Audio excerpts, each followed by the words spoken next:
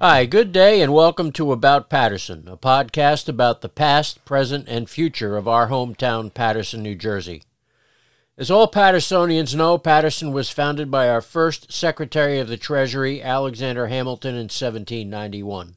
Hamilton's vision for Paterson was as America's first planned industrial city, but even Hamilton couldn't have seen what Paterson would become. Paterson led the Industrial Revolution, where Sam Colt manufactured his first revolvers, John Ryle manufactured America's first silk, Thomas Rogers built the first American locomotives, and John Holland tested the world's first modern submarine. But Paterson isn't just about the Industrial Revolution, it's about us, the people of Paterson. It's about our parents, our grandparents, and our great-grandparents, who came to America and settled in Paterson for a better life. We all know Paterson today isn't the Paterson we grew up in, but something is happening that no one saw coming. After decades of decline, a miracle happened. Two Patersonians, former Mayor Bill Pascrell in the House of Representatives and Frank Lautenberg in the United States Senate, passed a bill that was signed by President Barack Obama, making our Great Falls District a national park, and in my view, changed Paterson's future for the better. This is a podcast about Paterson, the historic Paterson we learned about, the Paterson we grew up in, and the Paterson that, in my opinion, is emerging from the ashes. So thanks so much for joining me today. Welcome to About Paterson, and thanks for joining me today. Today's podcast is about the famous train engineer, Casey Jones. Now, I'm sure some of you will be asking, why would he do Casey Jones, and what does this have to do with Paterson? Well, I'm confident my fellow Patersonians will make the connection. Of course, it's because old Casey, on the day of his fatal crash, was driving a Rogers locomotive known as the Cannonball Express. The Cannonball Express was built by Rogers Locomotive Works in 1898 for the Illinois Central Railroad. The engine was a 10-wheeler and was a very fast engine, state-of-the-art at the time. Now, it was 123 years ago that Casey Jones died running the Cannonball Express between Durant, Mississippi and Canton. It's highly probable that Casey Jones would have been long forgotten if not for a TV show of the 1950s. It was named Casey Jones, and every episode started with a song, The Ballad of Casey Jones. That ballad originally came from a poem created by a friend of Casey immediately after his death. It went like this: "Come all you rounders if you want to hear the story about a brave engineer. Casey Jones was the roller's name. On a 6/8 wheeler course he won his fame. Caller called Casey 'bout 4:30. He kissed his wife at the station door. He climbed in the cabin with his orders in his hand, said this is a trip to the promised land." That TV show and that song made Casey a boyhood hero for children of the 1950s. I was one of those boys. One of the things I like doing is research, and some years ago I decided to research the story of Casey. I wrote a short article sort of as an exercise to see if I could tell a story. So here's the story I wrote of Casey Jones and one of Rogers Locomotive's most famous engines, the Cannonball Express. On Monday morning, April 30th, 1900, shortly before 4 a.m., famed engineer Casey Jones, engineer of the Cannonball Express, died when his train slammed into the caboose of a freight train about 1 mile north of Vaughan, Mississippi. The crash was so loud the residents of Vaughan were shocked awake. Several passengers had relatively minor injuries, and the collision produced only one fatality: John Luther Casey Jones. The newspaper headlines of the day heralded Jones as an American hero who saved countless lives by staying in his cab right up until the moment of impact. In the years following his dramatic death, Jones would be immortalized in print, in plays, and even movies and TV shows.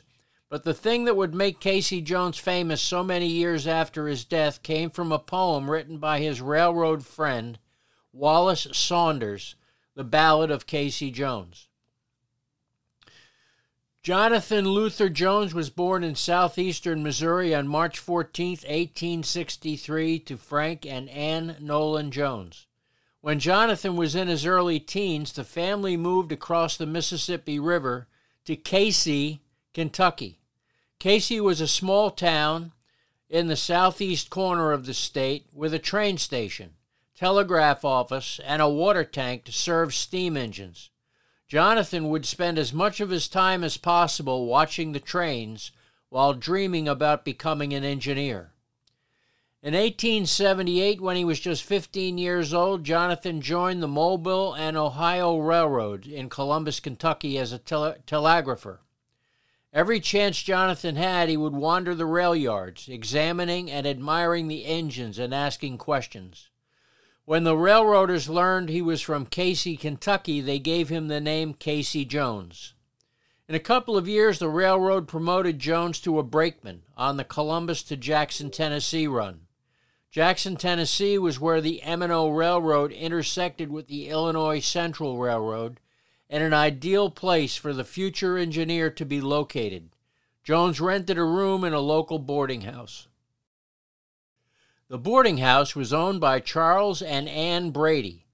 The Brady's 20-year-old daughter, Mary Joanna Janie Brady, helped her parents run the boarding house, and it wasn't too long before Casey and Janie were courting. As a Catholic family, Janie's parents forbid their daughter's marriage unless Casey converted to Catholicism. Casey agreed, and the two married on November 25th, 1886, at St. Mary's Catholic Church in Jackson. Shortly after the marriage, the ambitious Casey received another promotion to fireman, and his career with the railroad seemed solid. Casey and Janie purchased a small house at 211 Westchester Street, Jackson. 3 children soon followed: Charles Brady in 1888, Helen in 1890, and John Lloyd in 1896. In 1888, Casey began working at the Illinois Central Railroad.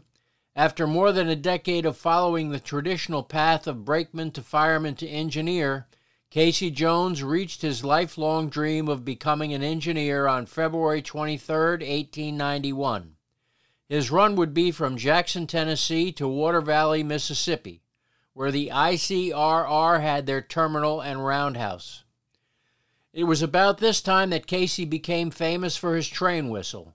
A friend made the whistle especially for him. The railroad purchased standard whistles with one long tube that produced a single sound. Casey's whistle included 6 thin tubes, and Casey would devise a technique where the sound began softly, then built in intensity, before dying away to a whisper. Many described it as a haunting sound, ethereal sound, of the whippoorwill.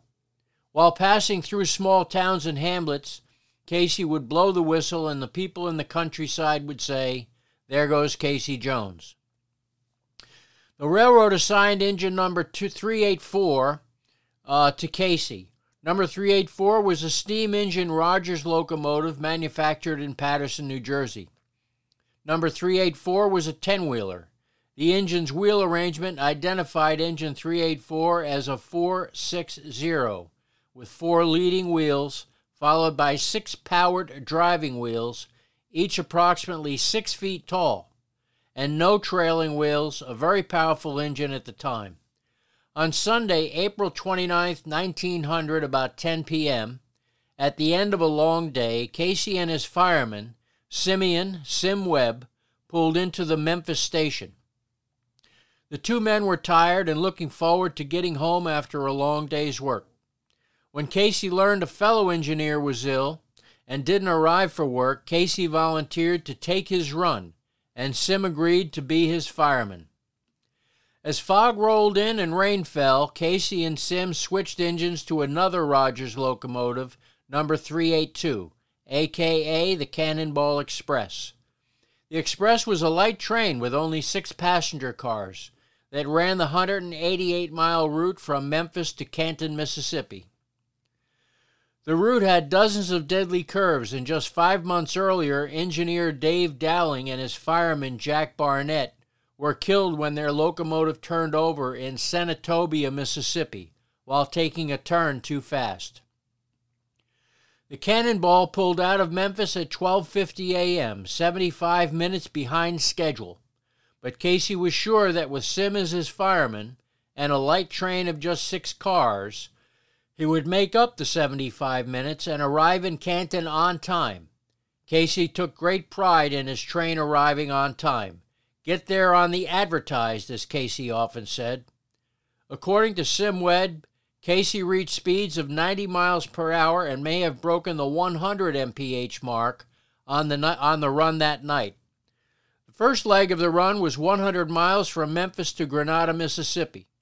Casey ran the Cannonball Express at high speeds, racing to their first water stop in Sardis, and by the time the Express arrived at the second stop in Grenada, Casey had made up 55 of the 75 minutes.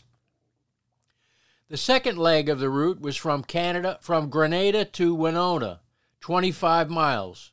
Once again, Sim kept the fire going, and Casey had the Express at speeds of at least 90 miles per hour. They made up another 15 minutes when the Express pulled into the Durant station almost on time. Casey said to his fireman, "Sim, the old girl's got her dancing slippers on tonight."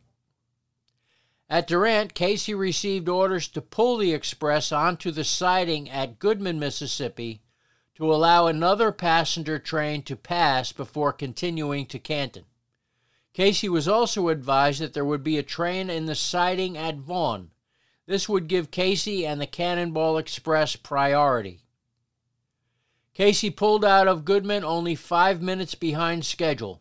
With only 27 miles left, Casey was sure he would arrive in Canton by 4:15, getting the passengers there on the advertised. But first they had to pass through Vaughn. What Casey and Sim didn't know was that there was more than one train at the station in Vaughn. There were 3, and one of them was blocking the main line. The rolling hills of rural Yazoo County created a picturesque scene as the Illinois Central Railroad wound its way into Vaughn, Mississippi. In 1900, Vaughn was a busy little town of about 100 people, who were mostly tenant farm workers. The sleepy town included a general store, a post office, a cotton gin, a grist mill, a blacksmith shop, a stagecoach stable, and a drugstore. This was a time when men carried pocket knives for whittling and playing checkers at the general store to pass the time. Years later, SimWeb described their approach to Vaughn. Casey was in good humor and talked and joked the whole trip, Webb said. The approach to Vaughn is an S-curve, first to the right and then to the left. We were running at a fairly high rate of speed as we entered the curve, and from the right side of the cab, Casey couldn't see the track. I was putting in the fire and climbed up to look out the left side window, and as we swung out onto the curve, I could see the red light markers of a train on the main line, and yelled, "My Lord, Casey, there's something on the main line." Casey jumped to his feet, looked diagonally across the top of the boiler, while at the same time set the emergency air brakes in the emergency stop. Casey knew he couldn't stop on time and yelled back, "Jump, Sim, jumped." They were about 300 yards from impact. SimWeb said, "I ran across the cab, grabbed the handrail, and lowered myself as close to the ground as possible and let go. The last thing I heard as I jumped was Casey held down the whistle in a long, piercing scream. I think he must have had in mind to warn the freight conductor in the caboose so he could jump. I jumped and was knocked unconscious for about 30 minutes. When I came to and was able to talk, I asked about the engineer and was told that Casey was killed." The entire town of Vaughn was awakened by the collision. Newspaper reports stated that the Cannonball Express was running under a full head of steam, somewhere close to 100 miles per hour, as it rounded the bend approaching the station. Passengers reported the train was slowing down and was going maybe 50 miles per hour before striking the caboose. The caboose exploded into splinters as the express plowed through the carload of hay, then a carload of corn, before plowing halfway across a carload of lumber. Old 382 left the track. rolled onto her side, and slid for about 200 feet before plowing into the embankment where the locomotive lay silent in the darkness. In a matter of minutes, townspeople began arriving to help injured passengers. Among the townspeople was Uncle William Madison. Sim Webb had injuries to the head and shoulders. Express messenger A.J. Miller was badly injured about the back and shoulders, and several other passengers sustained minor injuries. There was only one fatality. Uncle William Madison found Casey Jones lying directly under his cab. Witnesses said when Jones' body was removed, he had the whistle cord clutched in one hand and the air brake lever in the other. His watch had stopped at 3:52 a.m. There's been much speculation surrounding Casey Jones' cause of death, but Madison helped several men carry Jones' body from the wreck to the depot where they laid his body on a baggage wagon. Madison reported that Casey Jones had a splinter of wood through his head, and Casey took his last breath while he was lying on that baggage wagon. A few hours later, a train arrived on the outskirts of town, and Casey's body was placed in the baggage car and taken to a funeral home in Canton, Mississippi, where it was held at the funeral home. Hundreds of people came by to view the body of the famous engineer. In the morning, the headlines from Casey's hometown newspaper read, "Engineer Casey Jones of Jackson, Tennessee, killed near Canton, Mississippi." On Tuesday morning, the townspeople loaded Casey's coffin onto the train, and he made the long, slow trip home to Jackson. On Wednesday morning, Casey's body arrived in Jackson and lay in St. Mary's Church, the same church he and Janie Brady were married in 14 years before. Janie and her children, Charles, Lloyd, and Helen, stood in the church. Newspaper accounts reported 15 railroad men from Water Valley took the day off of work to pay their last respects. After a brief service, Casey was taken to Mount Calvary Cemetery, where he was laid to rest with a small cross placed on his grave. 47 years later, several railroad men raised the funds for a larger, more appropriate monument. The ceremony was attended by Casey's widow, 2 of his sons, and Casey's fireman, Simeon Webb. The new stone was dedicated by Casey's granddaughter. The stone reads, "John Luther Jones, 1864-1900, to the memory of the locomotive engineer whose name is Casey Jones, became a part of folklore and the American language. Casey said, 'For I am going to run her till she leaves the rail or make it on time with the southbound mail.' This memorial was erected in 1947 to perpetuate the legend of the American railroading and a man whose name became the symbol of daring and romance, Casey Jones. Janie Brady Jones never remarried, and for the rest of her life dressed in black. Janie lived to the ripe old age of 92. There's a newspaper photo that is reported to be the last picture taken of Janie Brady Jones. She died November 21st, 1958, and was buried next to her husband. Casey Jones and Simeon Webb climbed into the cab of the Cannonball Express and rode into history. ICRR sent an investigator to the wreck within hours. The report claimed the accident was Casey's fault because he failed to answer a flagman who was out the proper distance. However, according to the other man who was in the cab of the Cannonball Express that night, Simeon Webb, Webb said, "We had no orders against this train or any other except the number 2, which we had already passed. Our clearance right gave us rights over everything, and we didn't have to look out for anybody. Without any warning, we plowed into that caboose. If a train is blocking the main line, the railroad rules state that a flagman must go out 10 telegraph poles from the site and place 2 torpedoes. He must put out a fusee. There was no flagman and no flags." Thanks for joining me today. This was a fun exercise for me, but still a great story for those of us who remember the TV show. All of us knew the song by heart and knew who Casey Jones was. Thanks so much. Have a great week.